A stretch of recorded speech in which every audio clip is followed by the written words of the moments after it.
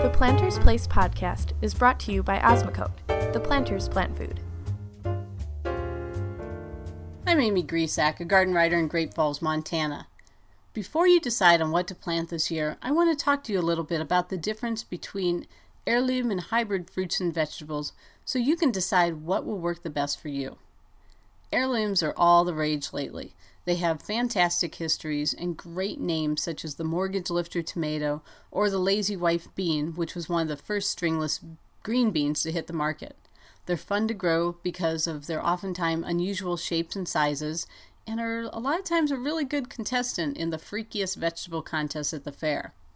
A lot of times too, they do have a better flavor than their hybrid counterparts simply because they're not bred to travel across the country without bruising. But as heirlooms grow in popularity, there are more misconceptions about hybrids. The number one mistake people think is thinking that hybrids are equivalent or at least related to the GMOs, which are the genetically modified organisms. These are plants that have foreign genes, such as a bacterium or a fish gene, incorporated into their genetic makeup. Now, over the years, scientists discovered by using these genes, they can make the crop disease-resistant, pest-resistant, or even immune to the effects of herbicide. For example, if a farmer plants a field of GM corn, he can spray it with an herbicide and it'll kill the weeds, but not the corn. While this sounds absolutely spectacular on the surface, there are definitely growing concerns through groups around the world about the long-term implications.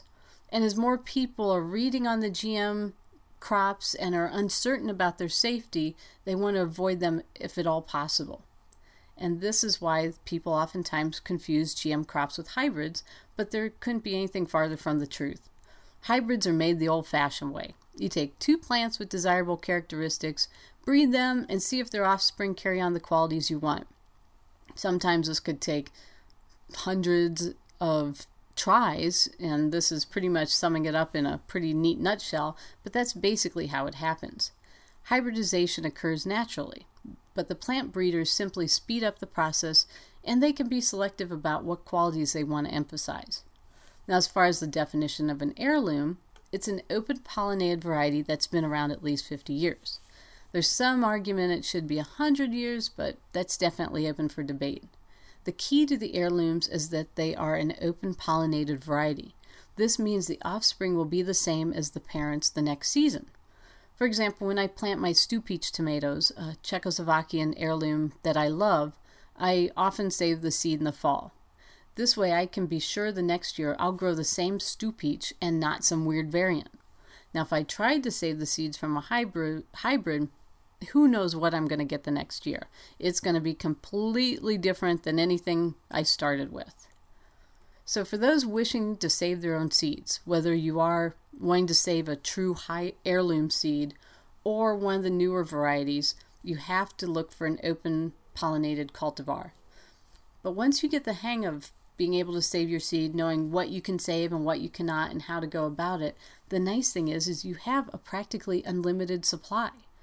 Not only can you theoretically save on your seed cost order each year, unless you're like me who simply buys different varieties to try them out, but you can ensure that you'll always have the varieties you like. So many times with catalogs, if you've been ordering for many, many years, you'll have certain varieties that you look for in a certain catalog, but some years they won't have them. And it won't be because of crop failure, it will be just because they lost in popularity or new ones bumped them out. So when you can grow an open pollinated variety that you do like and save the seed, this way you know you'll always have what you like. But hybrids definitely have their place. Over the years, they've been bred to have the best characteristics of their parent plants. This might mean being able to travel long distances, which is dandy for the commercial market, but it's not great for the home gardener who actually wants their vegetables to taste good. It also means that some are bred for a unique and oftentimes exceptional flavor. They'll typically have uniform size, and most importantly, many are bred specifically for disease resistance. A lot of the heirlooms are very vulnerable to blights and other diseases, and it's a definite issue in some parts of the country. I grow both heirlooms and hybrids.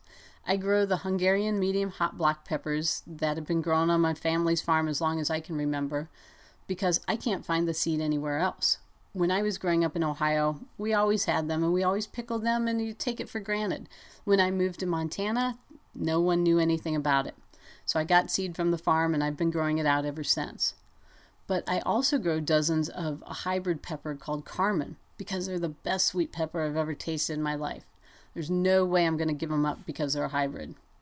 So the bottom line is don't be afraid of hybrids. They're perfectly safe and there's a reason that they're out there. My best advice is to talk to other gardeners in your area and see what grows well. You can also sample varieties at the farmers markets. Growers are usually very happy to brag about their favorites. And then just try some of each. Grow some of the heirlooms that people recommend and some of the hybrids that others recommend and see what you like the best. So the most important thing though is just to have fun, enjoy the varieties that we have, both the heirloom and the hybrids, and get out there and grow. To learn more from our gardening experts, join the community at plantersplace.com. And be sure to like Osmocote Plant Food on Facebook. Thanks for tuning in to the Planters Place podcast.